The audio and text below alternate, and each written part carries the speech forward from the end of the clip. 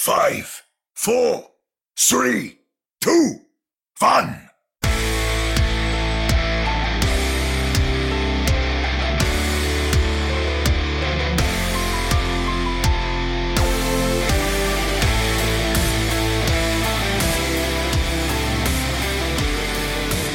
Welcome to another episode of the Ready, Set, Pwn podcast, your premier source for everything to do with the Vancouver Titans. I am Chris at Lightforce, joined virtually by Omni at OmniStrike.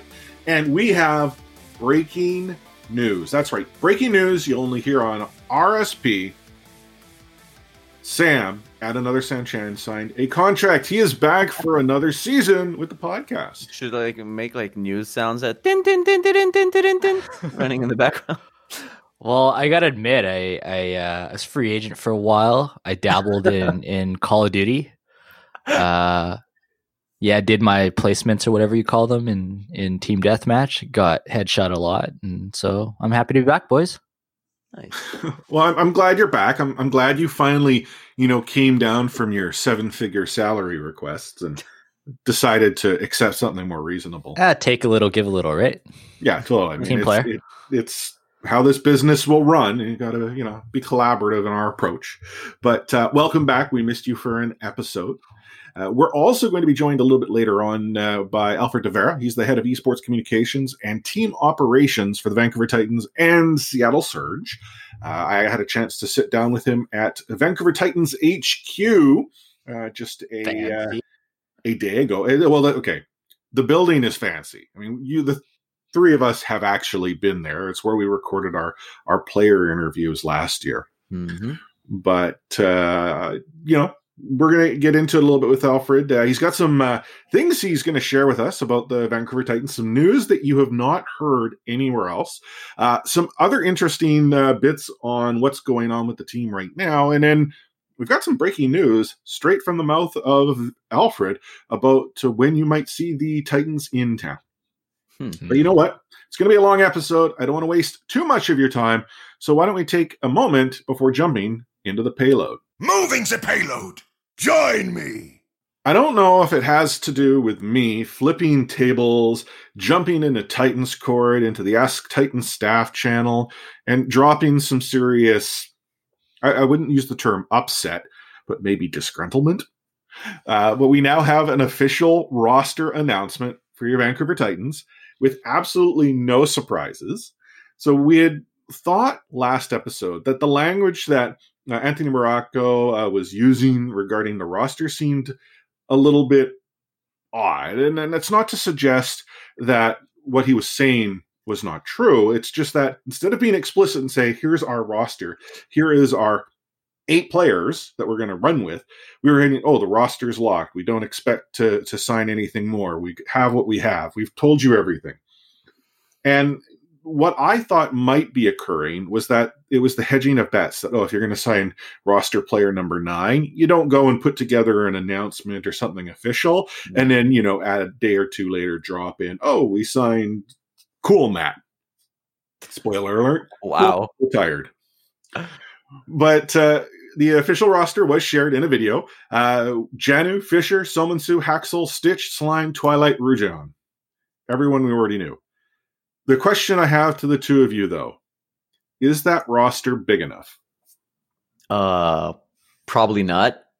And I'd say that for an 8-player team, even going into 2019. But take into account travel this time, and it's going to be scary. I mean, long flights, hotel rooms, jet lag, different weather and food. So you're at much a higher risk to get sick or, just in plain need of rest. In that league, you're kind of that's kind of dead to you. It's called load management. There's a lot of debate about it now.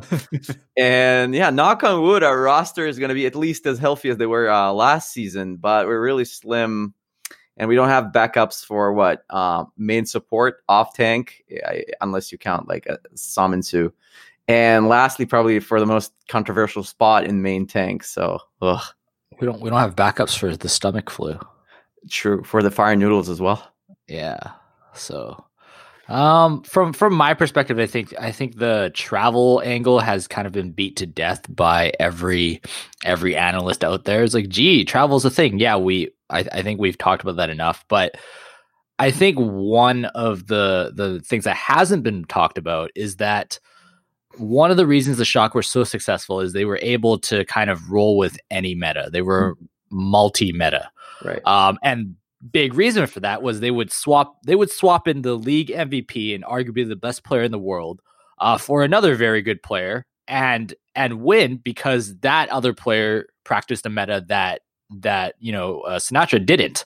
And so we really saw the strength in numbers kind of play out and was successful for the Shock. And so while every team is gearing up to add more bodies, maybe it's for travel, maybe it's for practice, I don't know.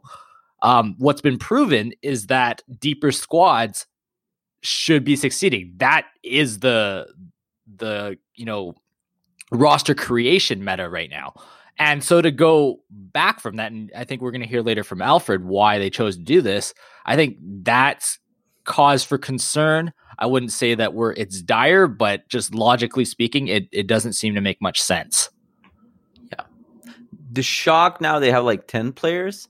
So like if you look at the rosters across the boards outside of those teams that signed up a total like bench of 6 players, so they have 12. Some positions are kind of thin. Even if you look at the Shock, they only have Moth and Violet in support. But I totally agree. It's not just a matter of health. It's a matter of also rotating players. Like even us in last seasons, we saw how we've pretty successfully inserted, unless you count like the grand finals, we've inserted Tizzy into the lineup just because of meta change. So yeah, it's kind of worrisome. We're going to hear Alfred's comments on the size of the roster. It was a question that I presented to him, and he provided us a very similar response to the one that we've heard so far in Titan Scored from Anthony Morocco. But he did, and that is Anthony Morocco in Titan Scored, go on to say that they are having open dialogue with several additional players to address needs as they arise. And I think, when that was shared initially as well, as that, well, we're ensuring that we're going to adjust as the need arises, so that there are many out there, ourselves included, that kind of look at a roster size of 8 and maybe suggest isn't the need there. Yeah. I will concede, though, we look at last season and functionally the Vancouver Titans could have run with a roster of 7. In fact, someone might say 6, but I would say 7 because we saw that switch of Tizzy for Bumper in the playoffs. Yeah, and who knows what was going on there behind the scenes. Right, and we're not trying to suggest there was anything, but I could see that argument. It's just that this season in 2020 is completely different. You have the travel that's going to be taking place. We're going to see shifts in meta. That is going to happen. I don't know if either one of you saw that there was a post from Uncle Jeff on the forums, but he was talking about how they had an experiment where they were testing out a queue of 1 tank, 3 DPS, 2 support. Yeah. And there's a number of reasons why they're doing that. And it's not something that they're going to necessarily fall on yet, but they're starting to sort of address the possibility of further adjustment and what have you. So again, these are things that the development team are doing day in and day out. So we're going to see the shifts, and we look at our roster as it is today and wonder, wouldn't it be nice to sort of be ahead of the curve instead of sort of falling behind, which I think fairly many might argue occurred to the Titans last season. The moment Goats was no longer part of meta was when we started to see the chink in that armor that they were wearing. And eventually, whatever happened, and your face of the franchise, your main tank, is not even starting in the playoffs. And not only that, like just another note on that comment about having an open dialogue for signing more players. I hope they also have an open dialogue with a really awesome immigration lawyer, because with that travel schedule, it's going to be really, really tough to bring someone on board. I think much tougher than last year if you are willing to sign someone when the season has started with a visa. And Alfred actually shares his thoughts on that process. Yeah, I'm not trying to take away. I want you to continue listening to this podcast episode. Fast forward this part. Okay. But there is going to be some conversation about travel, visa needs, what have you. The other comment that came out of Titans Cord that I thought was important to share was from Robert, and I think it's Olas. And if he is listening to this podcast, please feel free to correct me on the pronunciation. But he is, I believe, in charge of the partnerships and what have you. He had commented there will be watch parties. But what he did ask in Titans Cord is for any suggestions to make them even better than they were last season. So I would strongly recommend you take him up on that opportunity in Titans Cord by letting both him and others know what you want. We have had a few people that have said, hey, why doesn't, RSP have like a live show at a watch party? Or, why doesn't RSP do something? And we'd love to. If you're part of RSP Cord, we've sort of shared that, yeah, we'd love to. We've floated some ideas their way last season, and Titans seem to be responsive, but ultimately that's all it was. If you, the community, were to also suggest we'd like to hear this, it comes across much differently than three guys who like the sound of their own voice suggesting it as an opportunity. So, if you want the Ready Set Pwn live show to happen as like a pre-show or a post-show at a watch party, is that something you want to be part of, something you want to see? Jump in the Titans Cord, let Robert and everyone know that that's something that you want. And again, that's just one of many things. I've heard many people say, oh, they should do this watch parties. I love that you tell me. And please, keep letting us know. But we now have an avenue to connect with the Vancouver Titans in Titans Cord and Discord. And I strongly encourage you to use that.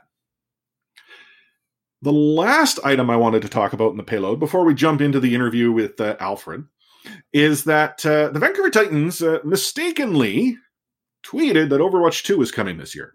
Now, that tweet is long since gone, and the mea culpa was that it was simply misspoken. They're just trying to generate hype.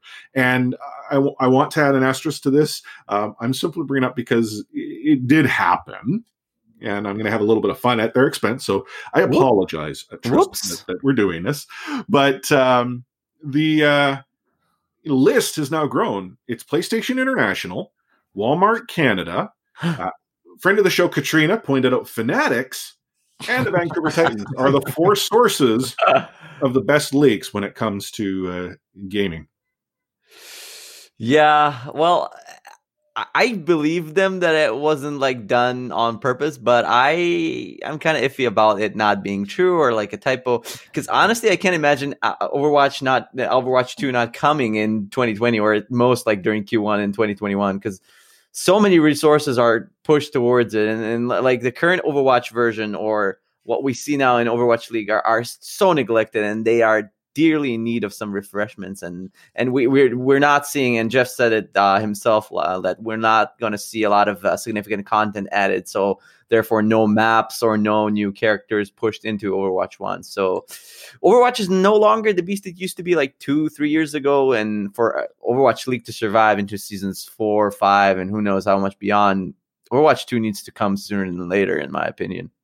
And I think there are sort of signs that Overwatch 2 could happen in 2020. We're going to have 2 new consoles, right, in 2020 holiday season. The points that you've made, that Jeff Kaplan was straight up saying, we're not going to see the same cadence of development within the game to new heroes and new maps that we have seen to this stage. The focus is now more on refinement of the characters and the gameplay itself. So are they saying that up till now, we've been flourishing with the number of new characters that have come out?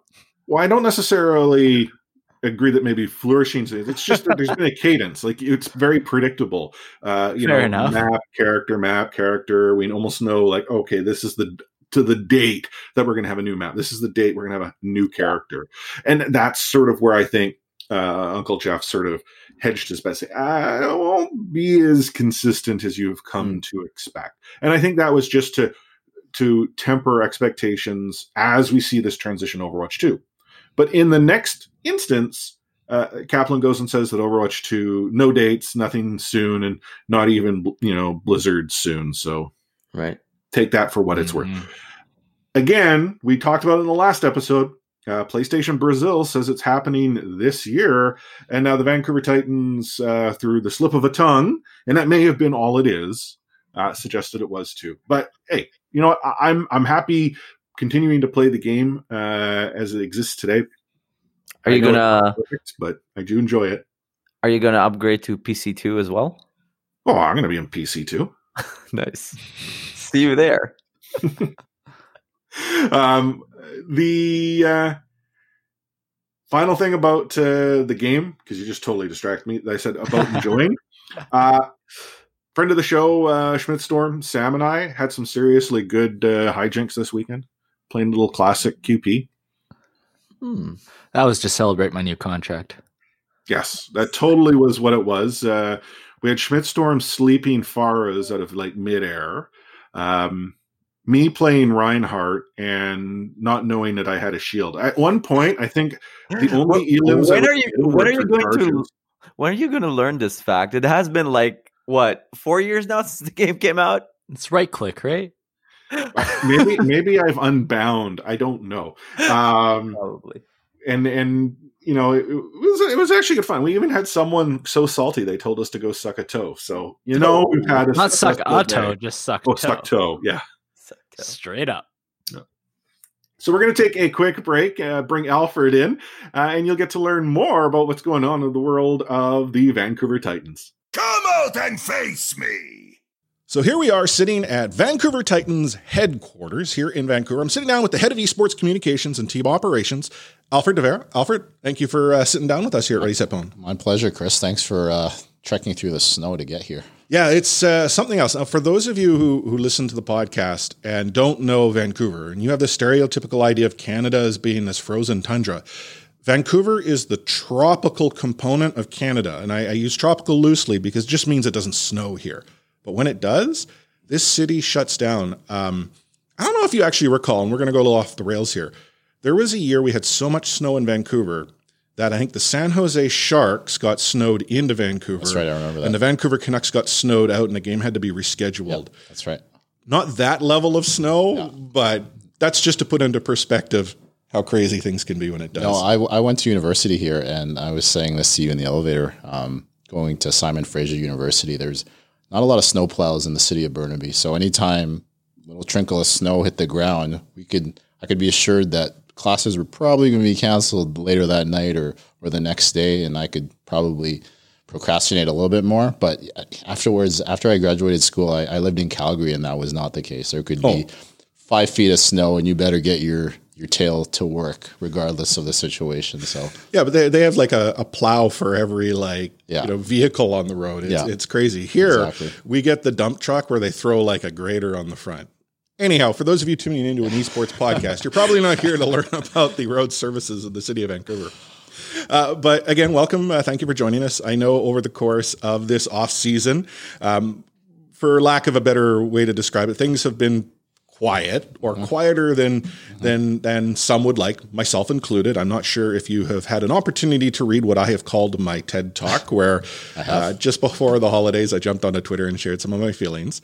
I want to concede I have since seen really good things, and maybe my TED Talk was simply premature based on what was being planned to take place. But I do appreciate you taking the time to sit down with us and tell people straight from the source, here's what I know, here's what I can share, and here's what's going on with the team. Because I think that's, if there's anything clear, that's just, I think, what most people and most fans want. Yeah, of course. You know what? In our first year, we had unparalleled support from our fans, and I know, Chris, you helped lead that charge, and we're very appreciative of it. And with the team coming to Vancouver for this season, we can't wait for them to see this passion, not just the once or 2 times that they did last year when we did meet and greets, but to see it on a continual basis. I'm not sure if you mentioned this, but I was just in Seoul seeing the team a couple of weeks ago, and I was talking to them about the level of passion that Vancouver has, not just as a sports city, but also just as an esports city,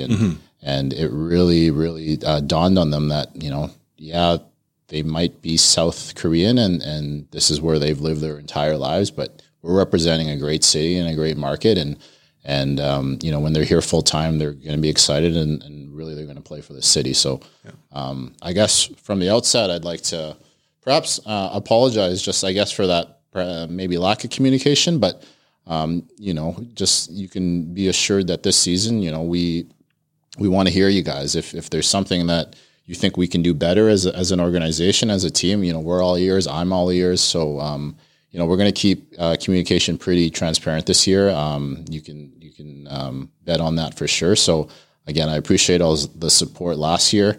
And this year is going to be a whole new journey, I'm sure, but we're looking forward to it. Awesome. So before we actually jump into talking a little bit about the team itself and the players, you brought up the fact that you were in Seoul with the team. And I'm actually just more so curious about your role. I mean, obviously you were there, so connecting with the players. What goes on in the day-to-day of the head of esports communications and team operations? Like, are you the guy that I should go and direct everyone to on Twitter when a player A gets, benched over player B or what have you? You could, and maybe that's a way to raise my followers from 40 to something a little higher, but no, that's not my day-to-day. My day-to-day is I'm the primary liaison between the organization and the team itself. So a lot of that is constant communication with Pajon and our coaching staff, just seeing, how the players are doing from a health and wellness standpoint, from a motivation standpoint,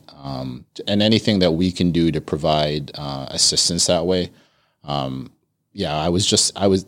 reason why I went to Seoul came about perhaps in mid-November.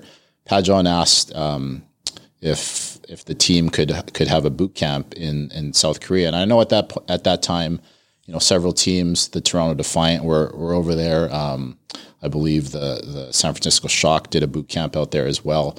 So again, with what we want to do as a team and as an organization to support the coach and the players with optimum environment for success. I looked at the feasibility of it, and at the same time, it's not a coach's job to put on a boot camp, and I guess for sports fans, I would equate it to a training camp essentially. So the next thing I knew, I was on a flight with Jun Jang, our translator, who will again be back this season. Awesome. Also much needed for me. I don't speak the language, and the 6 phrases can only get me so far. So we went on a crusade to Seoul, and we kind of went hotel hopping to find them an environment for them to practice in and live in. We went to this, I can't remember the name of it now, but we went to an electronics market. It was the craziest kind of marketplace I've ever been to, where people are hawking computers and video game consoles that you hadn't seen since 20 years ago. And so my kind of market then, huh? People are kind of throwing, saying Nintendo, telling you Nintendo GameCubes are here to stay, and they're trying to sell it to you while you're trying to get a PC made from scratch for your professional esports team to train in. So it was a pretty spectacular place to go to, and with Jun's help, we got PCs for the guys to train in, and they've since started boot camp on the 3rd of January. And I asked Pajon today, I was just on the Discord with him, and he said that, so far the results have been great. They're undefeated. So they're hoping to keep that momentum from last year going. Awesome. So as part of the boot camp, there are scrims taking place. Yes. That's one of the questions that keeps coming is the team scrimming. Yep, absolutely. I think the next question is, who are they scrimming with? Yep. I don't know if you can provide insight on that. What? Just out of respect to the other teams that might not want to publicize, I will say that they are scrimming against esports or professional Overwatch teams that are in the Pacific. Perhaps very shortly, just with their permission, I can disclose who those are. Mm-hmm. But we're also scrimming against some of the top level contenders teams. Okay. Obviously, these guys came from that world, and there's some would argue some of the competition within that Korean contenders world is just as strong as some of the rosters on the professional scene. So they've had great results so far, and I know this is for them a great way to start the year, and they're hoping these results translate right away to the Dallas homestand. Awesome. So that actually sort of takes me to the follow-up question: is the boot camp's going on? They're scrimming. They're getting into game shape. What us in the traditional sports world, or myself at least, would be more accustomed to is a training camp. Mm-hmm. Will there be a preseason? Like last year, we saw sort of a couple matches. It didn't work, I think, as well as the league may have wanted. Like if I recall, Nate Nanzer came out and started quite publicly on Twitter saying this is not what I envisioned. Yeah. Will we see something like that this year, or will it be more? We're going to see the team in February when they're in Dallas. February 8th will be our first game, February 7th in Dallas. We will not have a preseason. I think these scrims that we're holding in Seoul will serve as those kind of exhibition games for us. But further than that, we won't be having anything. Yeah, and I mean, I won't claim to suggest that the preseason that we saw last year, I think there were show matches, and it probably served a purpose. Is just that what people had expected to see and ultimately what they got completely different. Will there be an opportunity to see the team here in Vancouver, the Pacific Northwest, prior to the start of the season? Or might that first opportunity be the homestand? No, there will be an opportunity. I guess, you caught me there. So, maybe ruining a surprise here, but regardless of that. So, as I mentioned to you kind of before we got on the air here, one of my big duties as in my role is assisting with kind of all levels of team services, and the kind of the big bucket that I'm dealing with right now is immigration. In order for them to get Canadian work permits, they have to land in Canada. So they're going to be here. They're going to be here the week of January 27th. And then while we're here, we are hoping to do some certain level of fan activations, and I encourage fans to check out our social and Discord channels for more info on that. But it's coming, and and this is something that the guys are passionate about doing too. Is just doing having a certain level of connection right off the get-go to start the year. Yeah, and I mean, we look at just last season alone, and there wasn't too much of an opportunity to come to the thing, but any opportunity that did exist, big turnout. I was also in the one in Seattle where there was a big turnout. So I believe there's definitely an appetite, even if it's just a matter of to meet the players, get autographs. I think the Q&A part is driven really well. So hopefully there's lots of opportunities. I think that's also going to be what's different with this season compared to last, is that we know of 2 homestands. Sure. I'm hoping the grand final will be in Vancouver. I expressed this to you at the end of last season. I'm hoping you're pulling all the strings to make that happen. I don't have much pull when it comes to that. But the week of the 27th, the team will be here. I'm not in a position just yet to announce exactly where they're going to stay here. But I will say with a certain level of confidence that I think it'll make waves in the esports world where they're going to live here. And really? I think it's going to excite fans. It's definitely exciting the team. It's going to hopefully be maybe not an industry standard that might be pumping it up a little too much, but it's definitely going to be something that we're going to hang our hats on proudly as a team, and hopefully replicate as a model for not just how we hope our esports athletes train but live. Awesome. So, and it would be remiss of me not to ask about the making waves. We're not talking about Houston Outlaws making waves. No. Okay. And you don't need to comment, but that if you don't know, Google it. It's all over social. Let's just say that team house isn't changing. And I feel, sorry, just to add to that, Harsha Bandy obviously is a good friend of mine from being an assistant coach last year, and my heart goes out because I can just planning the logistics of that here in Vancouver. It's not something that's easy or that can be done with a snap of your fingers. What are you talking about? There's not just team houses, just a vast supply of them kicking around? I wish if there was. where were you 3 months ago? But no, it's a process, and it can be like I said, in addition to immigration and all, and just planning travel, it's another giant bucket because you want the team to be comfortable and living in the city that they're representing. You want that to be a top notch type of atmosphere and environment. So I hope all goes well in Houston. Yeah, and I don't mean to make light of it. I jest. Being as wise, it's another way of calling me old, as I am, I've been involved in my own sort of condominium association. Mm-hmm. I can't imagine what it would be like when you have an entire neighborhood getting involved. Anyhow, back on the Vancouver Titans. So the question I actually have here has more to do with the region. So the Vancouver Titans represent the Pacific Northwest. Correct. And I know last season there was definitely an appetite, obviously here in Vancouver, there was an appetite in Seattle, but there's an appetite beyond sort of those two metropolitan areas for, hey, are we going to see more of the Titans? Do you know of any plans to try to move around? I get that there's a lot of travel involved, but I know we have listeners who live in just somewhere as near as Vancouver Island who are like, is there going to be an opportunity or something that I can hang my hat on? Yeah, you know what? It's something that we're definitely looking at. But like you said, with the way travel is this year and just making sure that no one essentially gets, I hate to use this term, but no one's burnt out from it. Sure.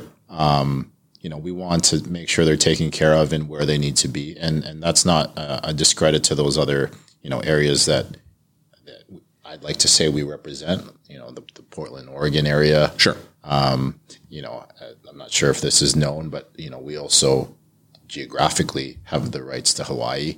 Oh, sweet. When are we doing an on-site in Hawaii? Yeah, that's where I hope boot camp is next year. That's all my power. That's where it's going to take place. But you know what? We have fans all over. I wouldn't just say the Pacific Northwest, but the Pacific Rim, and just being in Seoul. Just these guys are celebrities there. So it just I saw firsthand that the reach of this fan base is more than just in the greater Vancouver, and we appreciate that. Our marketing group does several market research deep dives in some of those those areas outside of Metro Vancouver. So it's something that they're looking into for sure. But I think from a focus standpoint, my focus is on making sure that where they live and how we travel is top notch. But also the two homestand events that we have in May and July are top notch. And if we can perfect those, if not perfect might be strong, but if we can really have success with those, and for sure we can replicate them and send them throughout the region. For sure. Awesome. I'll be greedy. I prefer all the matches to be local. Like, unless, their Hawaii is okay. I could maybe pull that with the wife, but no, I do appreciate it's one, a vast region. Two, they are, they have fans internationally. I mean, I see it in the statistics when I look at the podcast where my listeners are coming from, right? I know it also carries forward the fact that the bulk of the roster continues to have a strong following from where they were previously. So, it is something to understand. Sure. Talking a little bit about the roster and wellness, you had talked how you were really focused on making sure the team was set up for success. And I think the added wild card for this season, something that has not been done to the scale that's being done in esports, is the Overwatch League travel. Yep. There was a statistic that someone had shared on Twitter about the amount of travel. I think it was like the London Spitfire were going to travel, and it's greater than the Los Angeles Lakers and the NBA. And, I don't know what the travel would be like for Vancouver, but being a Vancouver Canucks fan, it's generally, top of any table you look at. It seems to be the way things are. Yeah. When it comes to the addition of travel, there are some that might suggest the official roster, which as we now know is 8, is maybe smaller than one might have expected. Sure. There's not to suggest a cookie cutter approach. This is the way you succeed. But is it fair for someone to go and look at that sort of smaller roster and wonder, with that increase in travel, that, hey, might it be better to have a 9th or a 10th person? Especially when we looked at last season where there was sort of the larger roster, but not to suggest it worked out as well, because some of the players who probably deserve to be playing didn't. Yeah, and I think that's a fair assessment to make, especially the challenges that international travel present. Mm-hmm. But I think as an organization and as a team, I think that's where setting these guys up for success, those 8 core players that we identified, is going to be paramount. And that, again, like I said a few minutes ago, comes into that health and wellness piece. Sure. As much, and I'm not saying that we wouldn't do it if we had 10 to 11 players, but with those 8 players, we can really focus our resources in on making sure they have optimum, sleep training, sleep recovery, proper nutrition, proper, physical health and training. So we can really hone in our resources on those 8, and truly, hopefully, the results speak for themselves in that there's less fatigue when we travel. Again, all our resources are focused in, and we're not kind of here one day and then there the next. Like we can really zone in on where we need to be. So I think that's important, and that's kind of, I wouldn't say with clarity. I'm not the general manager, but in terms of a set roster, we can really. I know I've been saying this a lot, but to really just focus in on those 8. Yeah, and I brought up the point. Like you look at the roster for last season, it was a larger roster. Yeah. It worked out relatively well. I mean, ultimately we fell a little bit short of the goal, I think, which was the grand final win.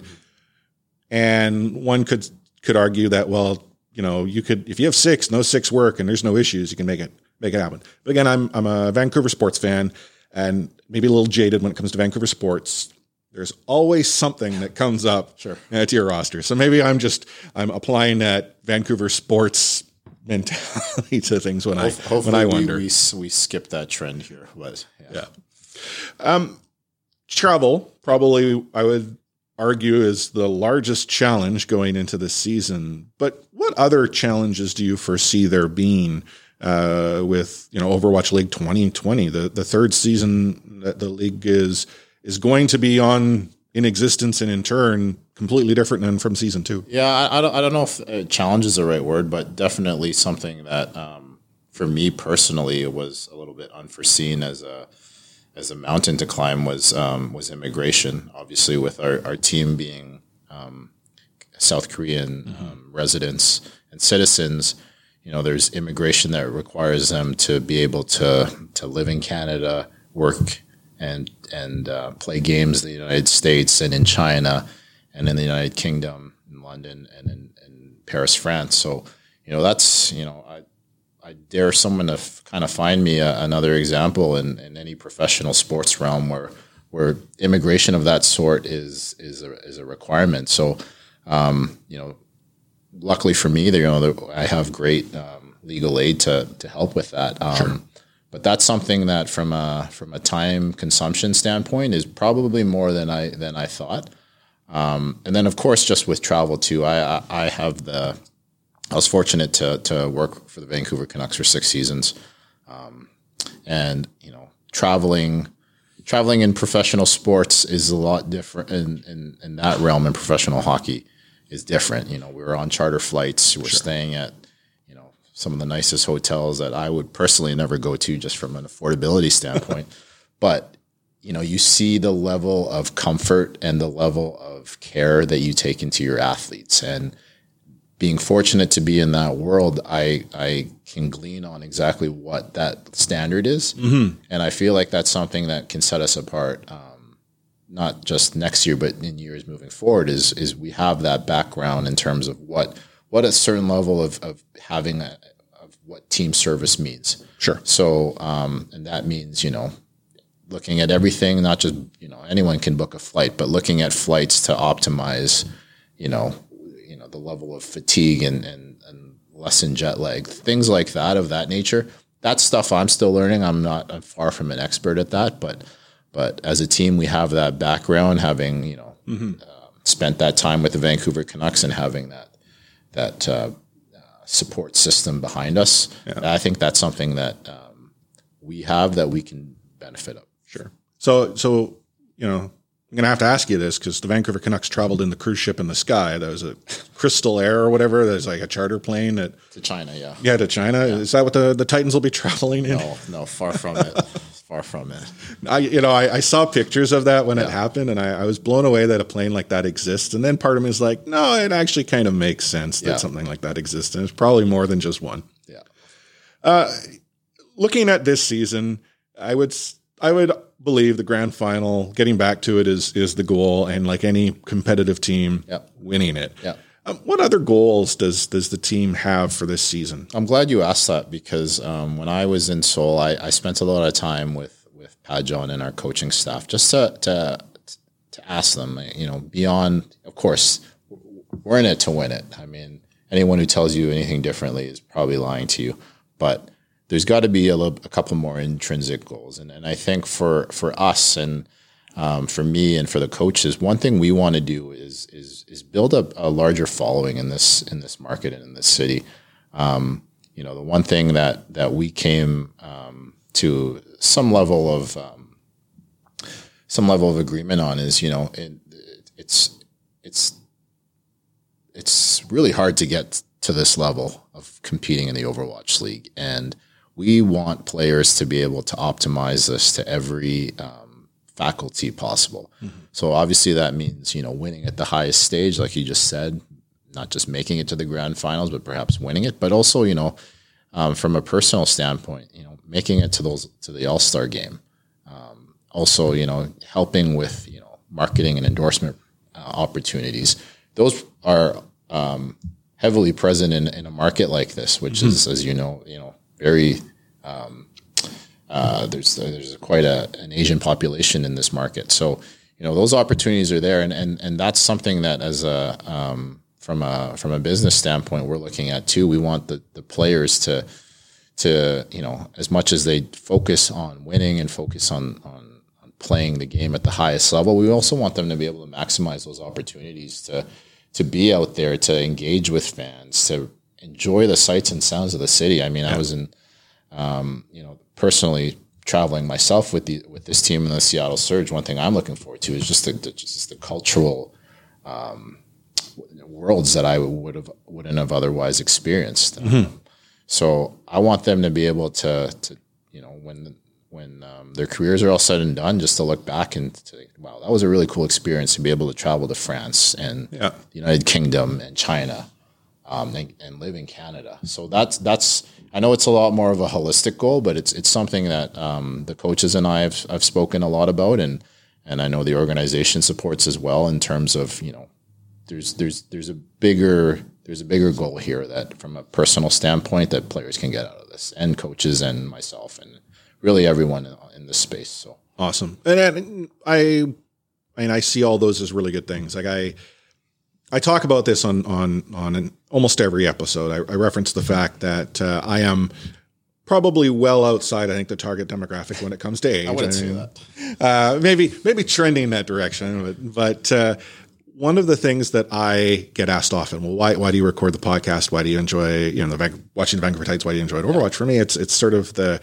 it's what I get out of this beyond the game. Yeah. It's the people that I meet, the listeners that I get to connect with, the community, and that's the intrinsic motivator. And so, this podcast isn't meant to be about Chris; it's meant to be about the Vancouver Titans. Sure. But it's something that really resonates with me, that there's this desire to have that almost as an equal pillar to the end goal. I want the Vancouver Titans to win. The Vancouver Titans want to win. To use a sports analogy, the Edmonton Oilers had to lose a Stanley Cup final to start their dynasty. So my hope is the Titans are doing the same thing. Yeah. Anything else that you can share or give insight to all of our listeners on the world of the Vancouver Titans, or the world of Alfred Devera, the head of esports communications and team operations? Well, the world of Alfred Devera is a little more complex, so that I'm sure that your listeners don't want to hear that. But you know what? I'll just echo what I said several times, is that the Titans are really excited to represent the city and this market, and they're excited to live here full time. It's going to be kind of a grind of a season, and they know that, and I think the way that they're training is prepping them for that. And as a company and as a team, we're going to, I don't want to give this spoiler alert yet, but just the way that we're going to essentially take care of them, and it's going to be, I think, something that the industry might take a look at, and with quite a smile and quite a raised eyebrow in a good way. Awesome. So we're just looking forward to it, and again with in terms of our fans, I just want to thank you again for your support, and again, let's keep communication open throughout. So whether it's asking you a question, Chris, I mean, you can up my followers from 40 onwards, I'm sure, or on our official channels on Twitter, Instagram, join our Discord channel as well. We're always open, and we're going to be transparent this year. Awesome. Well, thank you. 2 final questions. It's something new we're going to be doing with all of our guests this season. The first question, what is the first video game you remember playing? The first video game? Probably Street Fighter 2 Turbo Edition. Like the arcade style or on a console? Probably on Super Nintendo. Okay. Yeah.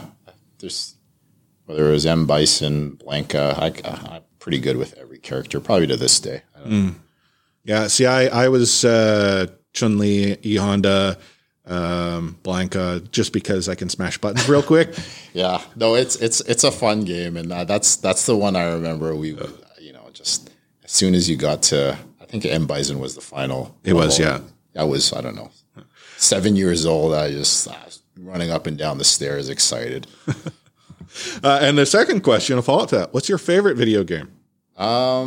Maybe it goes back to that love of that kind of Street Fighter game that I had, but I recently bought a Nintendo Switch. Oh, okay. Which I never thought I'd own from a console standpoint, but my God, do I love Super Smash Brothers. Like, it is so much fun. And I know there's tournaments around the city. I know there was one in Smash is big. I don't know enough about Smash to talk about it, but I know it's big. And I'm not here to tout my skills, but like I still got it a little bit. So it's a fun game. I can see how as an esport it's growing in and of itself. So it's a lot of fun.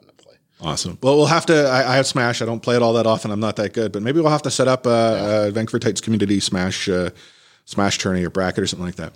Well, thanks again for joining us on the podcast. Hopefully, this is the first of many opportunities to get you on. Sure. Always enjoy chatting with you. But we're going to take a short break here and go straight to the fray.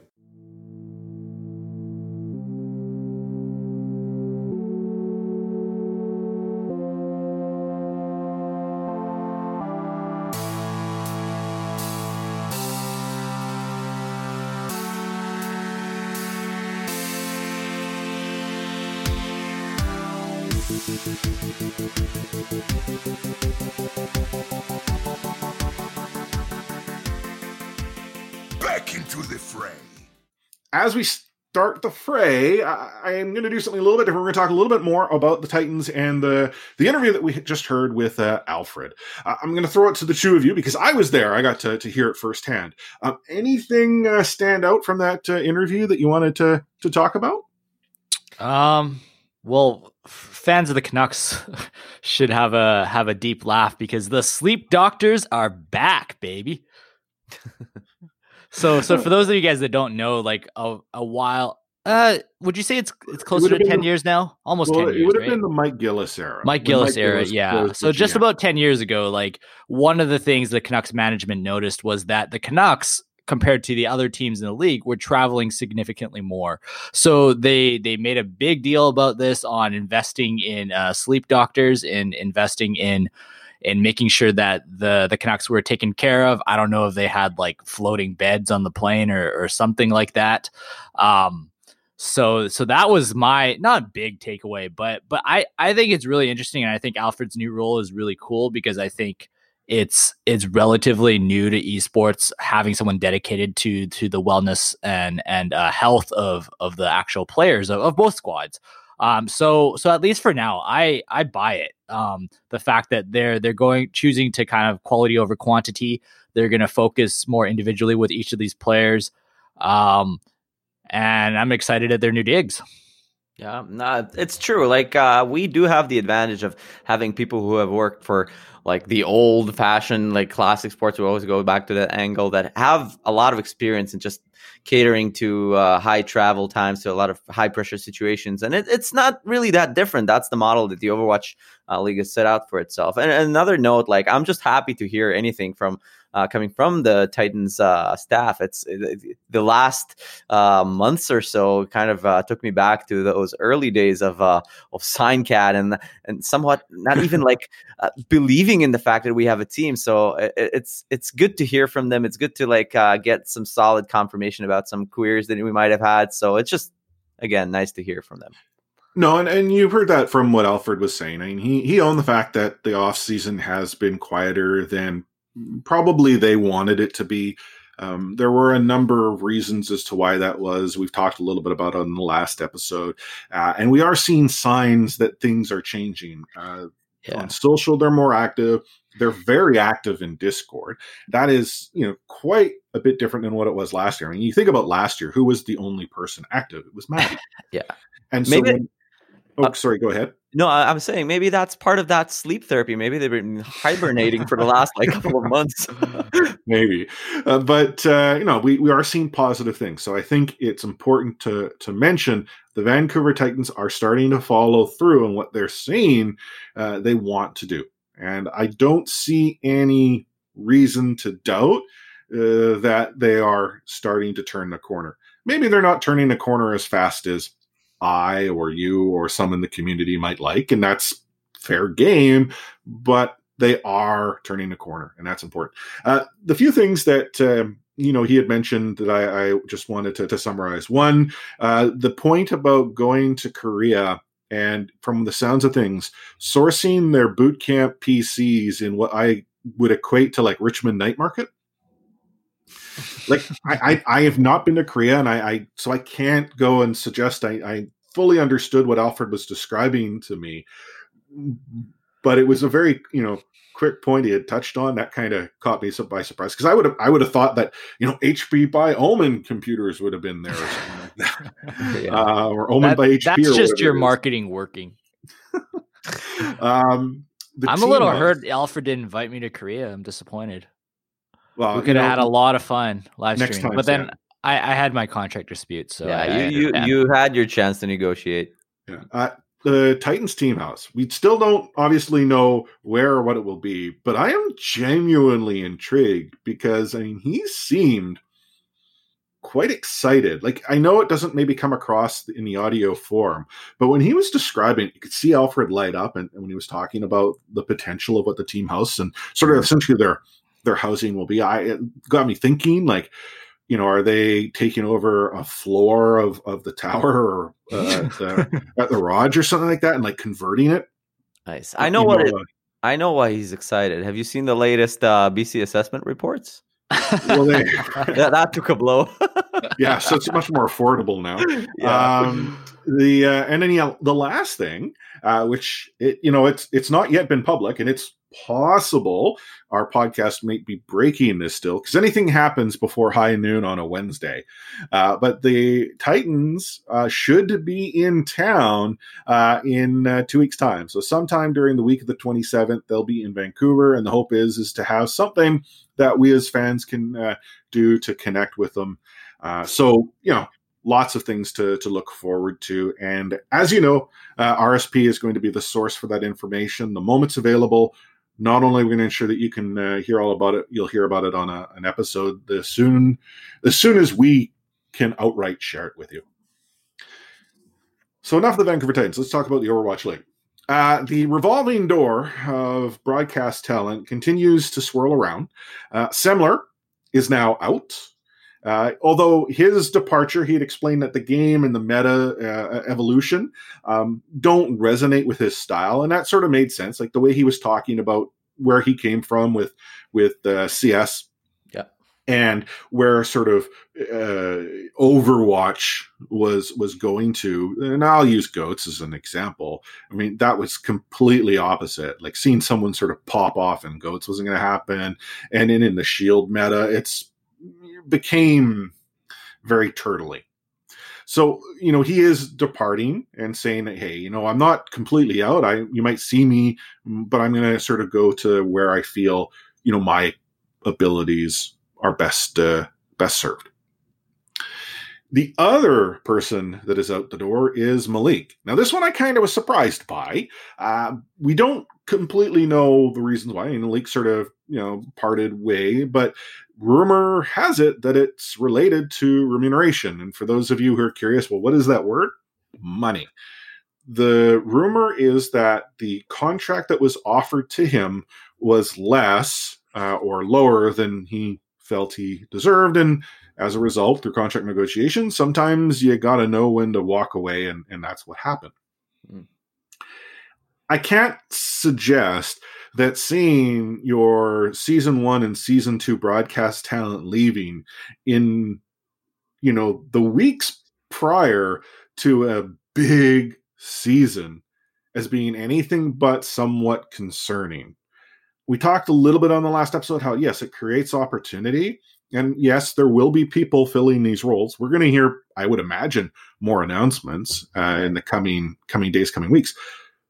But it's just not something that strikes me as being an activity that inspires confidence. Well, here's the thing. Like, there are so many up-and-comers of casting and talent that have done a wonderful work in T2 and Contenders. And I assume they were paid even less. So there's a lot of up-and-comers who want those spots. And you see the retiring players stepping up as well. So there are many people who are vying for these jobs. And it's just kind of the economy of all things. And we do know that esports is a shorter career, not just for athletes, so probably for talent as well. And money is a big issue, obviously, for everyone. That's kind of like how we were able to keep Sam Chan in-house, and we didn't lose him to the desk, but over at Overwatch League. But yeah, I think they're going to just bring up a bunch of people from tier 2, like Leg Day, maybe. ZP is he already announced. Yeah. And get it straight. In Canada, we say it's ZP. ZP. Yeah. I'm just translating. I think of the three of us, I'm probably the most critical on the league itself. I wouldn't say that. Like, I think every year in any professional league, people come, people go, and that's normal. But I think the criticism here is just the way things have been handled this late into the off season. I don't know when contracts were due. Maybe it was January 1st or whatnot, and the stuff is just coming out now. But if they were going to play hardball, and by they I mean the league was going to play hardball with retaining talent, I really hope that they have some positive announcements to make, because the kind of ball of negativity around the Overwatch League is quickly snowballing.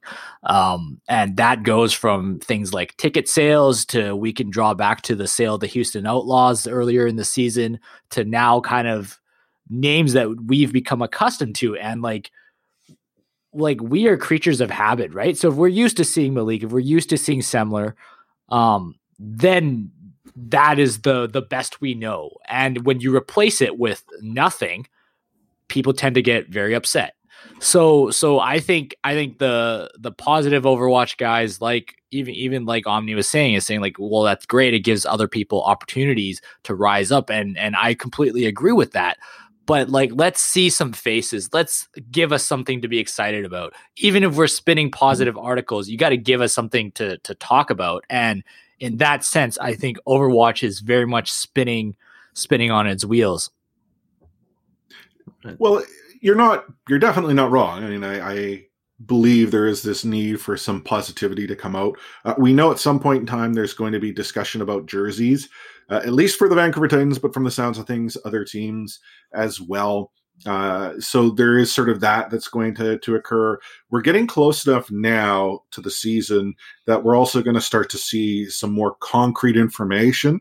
As we heard in the interview with Alfred, there is not going to be a preseason similar to what we saw last year.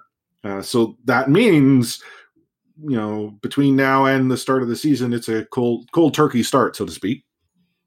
Mm-hmm. I wish we could go and say like, oh, every time, someone is no longer going to be coming back, like a similar league, there is an equivalent, hey, here's an opportunity for this person to become more involved.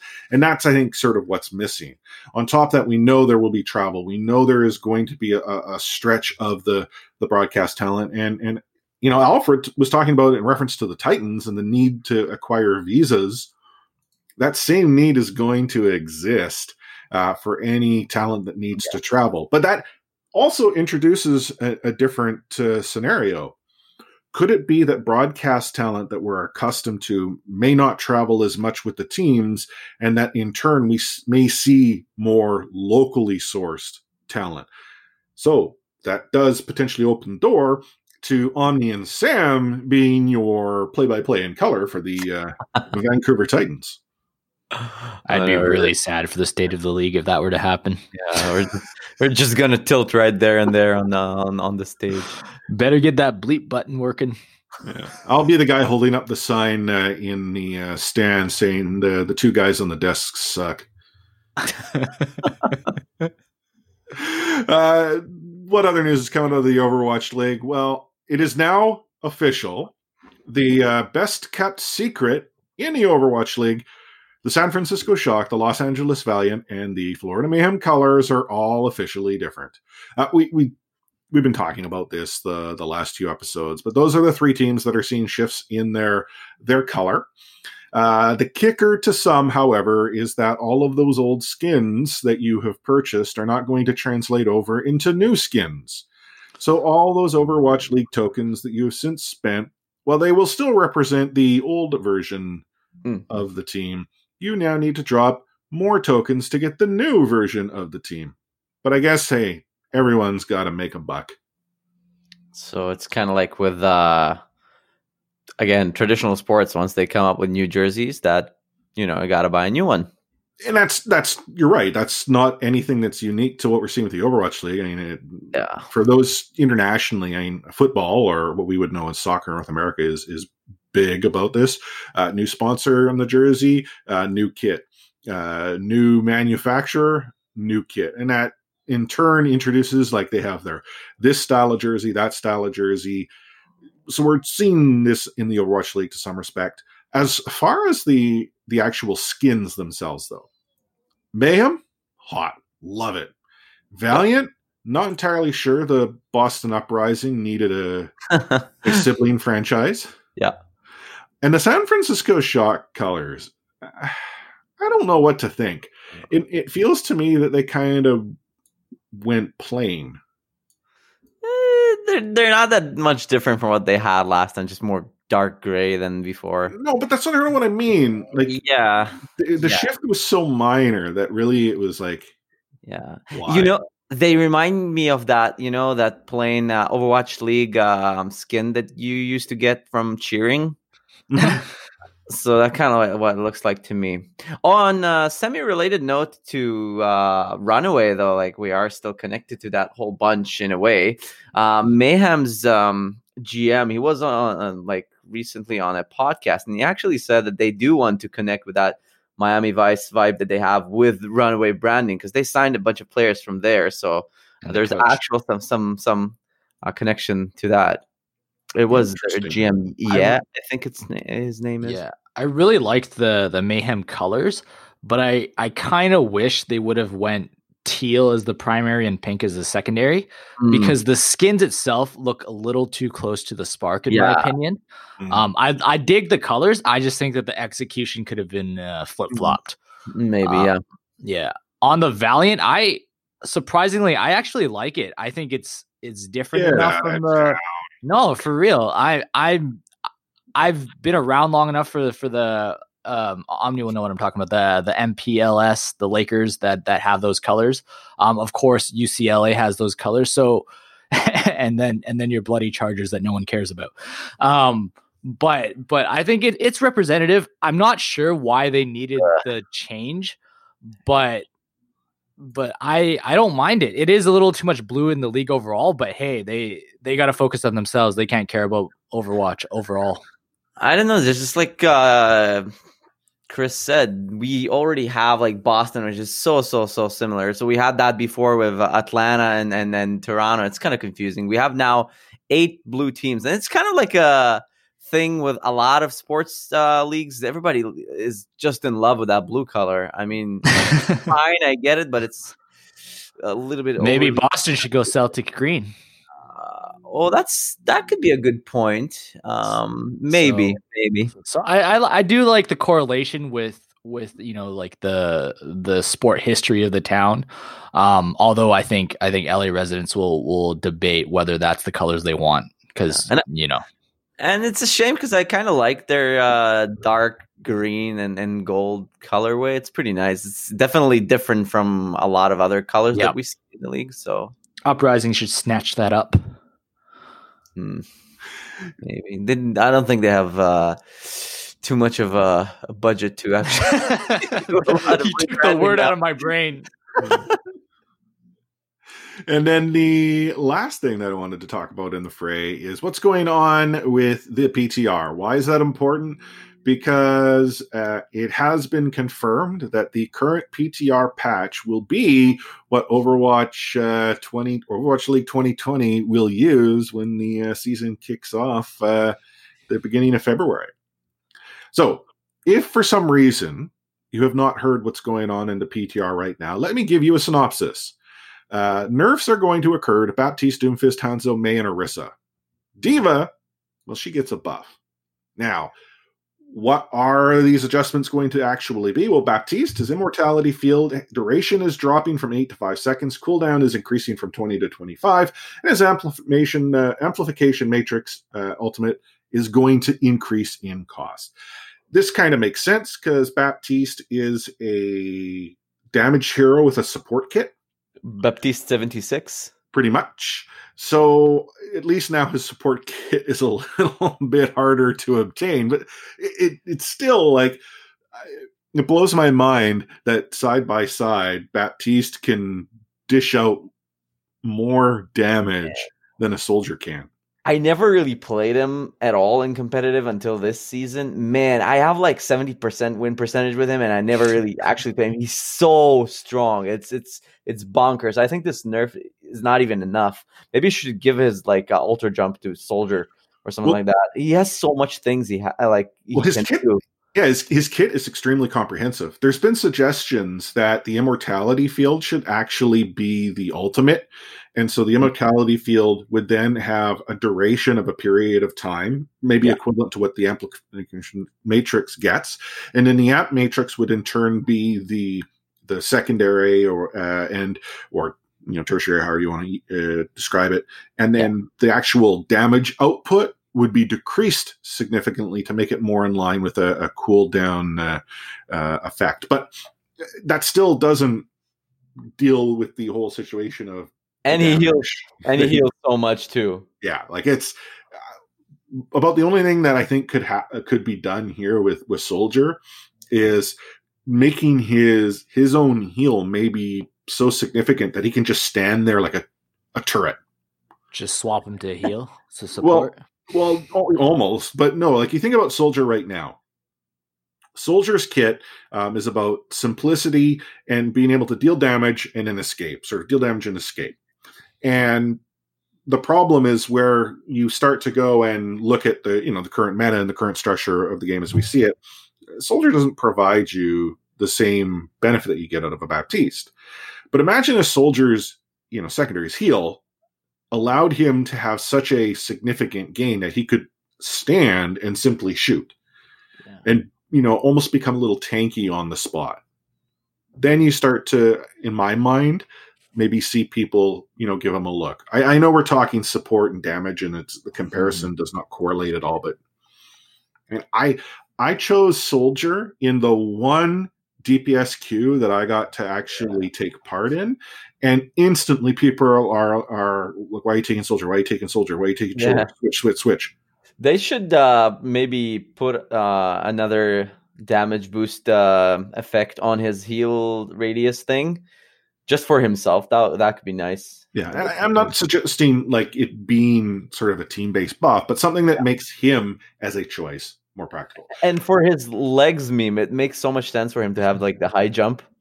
I don't know. Yeah, I'm actually okay with Soldier being, I don't know, not as relevant in meta, because I think that Soldier is always the gateway character when you're coming over from any FPS. So beginners are always going to pick it first. I don't have a problem with that, but I think he's reached the point of irrelevance, though. Yeah, he is. When do you pick Soldier? When you start learning the game, and then in the tutorial where you have no choice, man, and probably the first match if you're unsure. But beyond that, you very rarely see Soldier getting picked. I mean, we can all play Soldier to our heart's content. I just want to see Overwatch League talent play Soldier. That's what I'm missing. Yeah. Fair enough. Mei, her nerf, so the slowing effect from her primary is only going to reduce enemy movement from 20 to 70%, which is actually down from 30 to 90. So the slow effect has been reduced. And the actual duration has actually been reduced from 1.5 seconds to only 1 second. So no longer can you sit there once you've frozen them and think, I'll just get a few more little pokes in before I go in and use my secondary. You have to use your secondary real quick. That's another character that's like, so powerful right now. Orisa, her Fortify damage reduction is being reduced from 50% to 40%.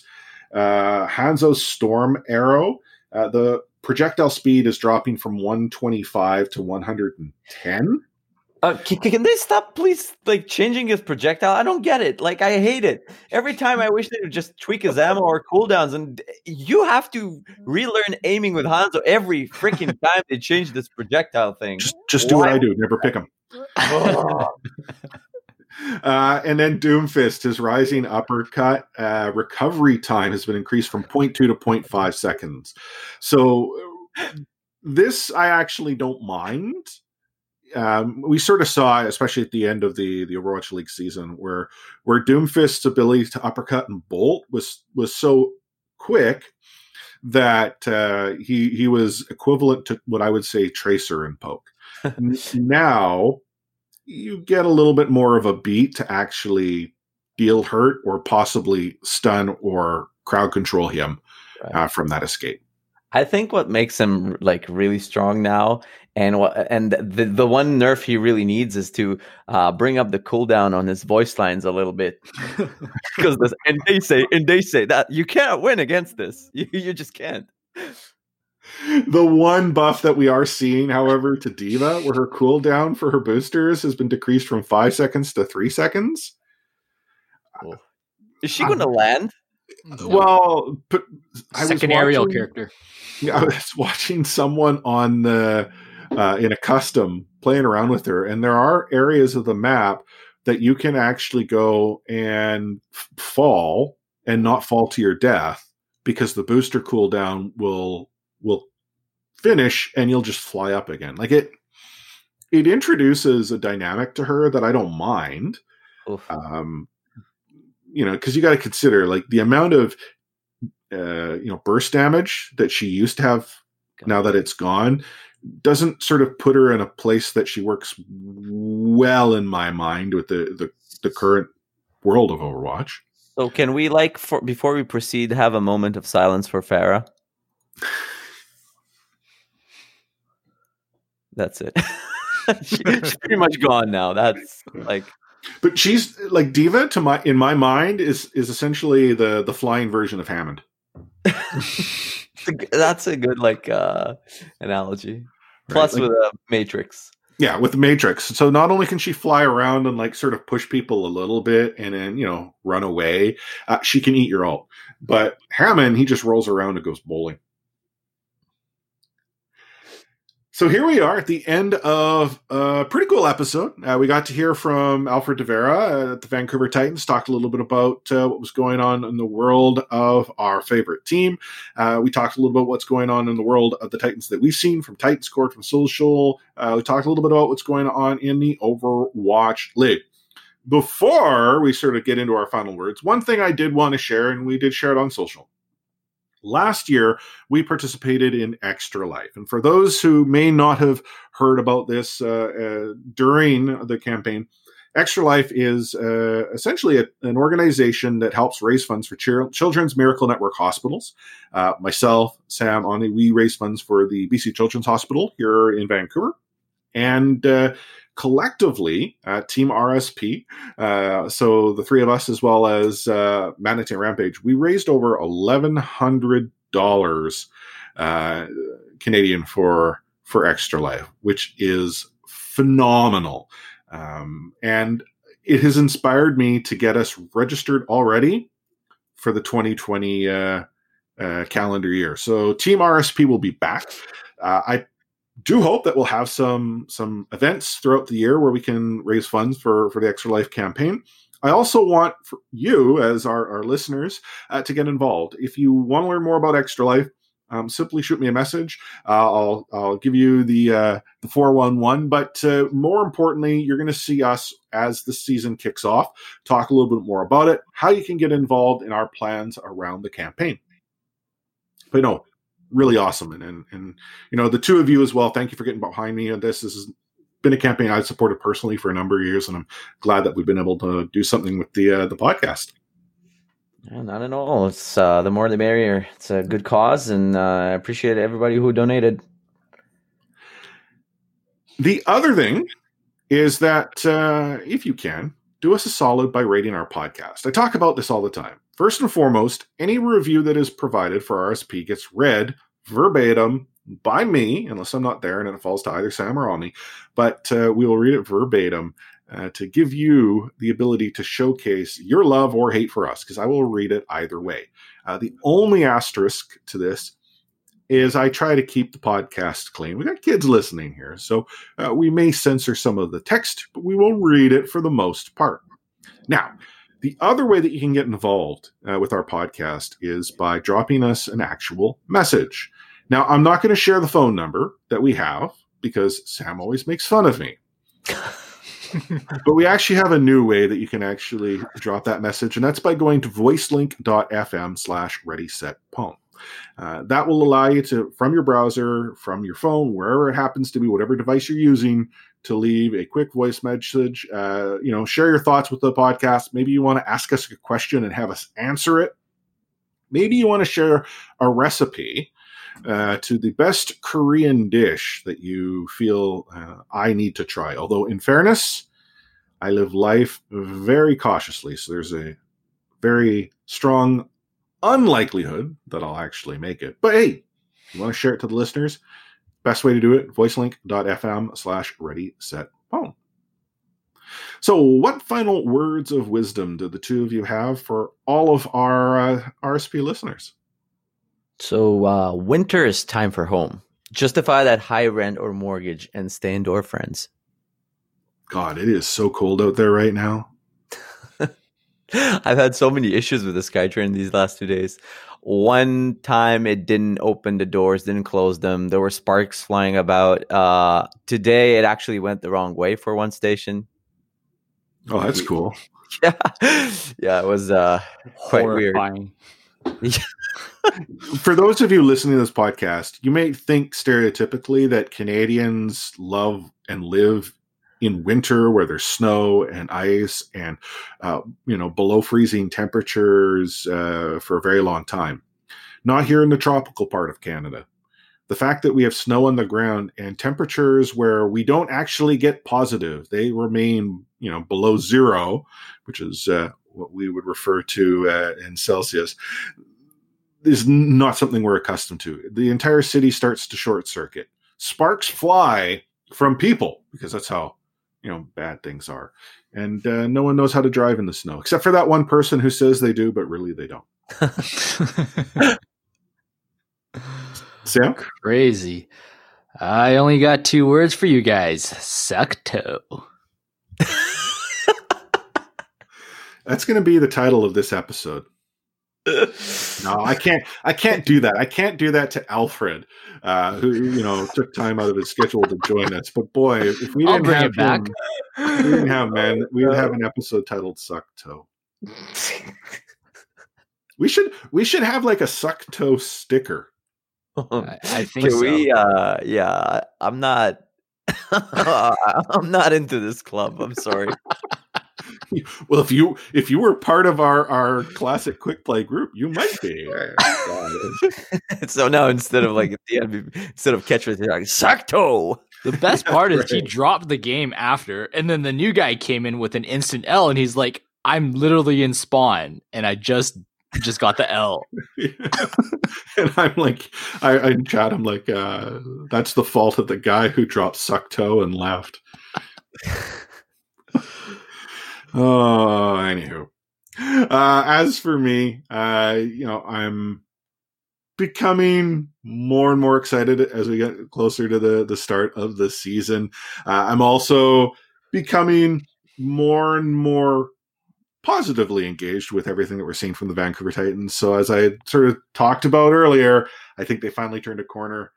I'm hoping they continue to turn that corner. And when they do, hit the gas, start that season on a positive note in all aspects. Not only in the game itself with the team that we're going to be talking about throughout the season, but organizationally with everything that they can do to help drive this community.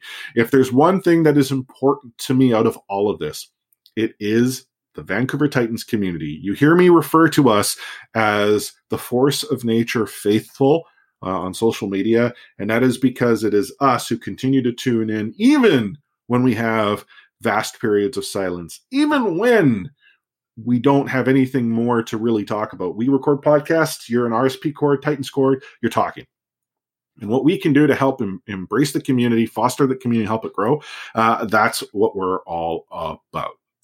So on behalf of Omni at OmniStrife, Sam, who signed on the dotted line at another Sam Chan, and myself, Chris at Light4, signing off from the RSP podcast with those magical 2 words that are not suck toe, catchphrase.